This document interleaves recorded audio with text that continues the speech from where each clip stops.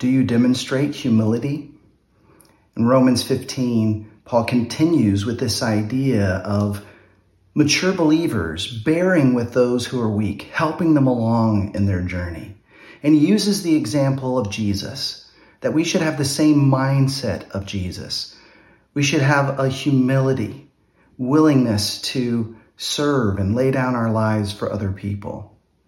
He talks of the importance of allowing the God of hope to so fill us up that we bubble over with more hope that can be shared.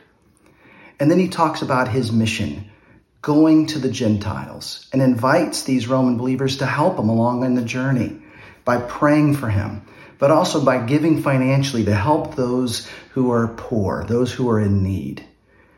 That as followers of Jesus, we're part of a body that together we can do way more than we could ever do on our own.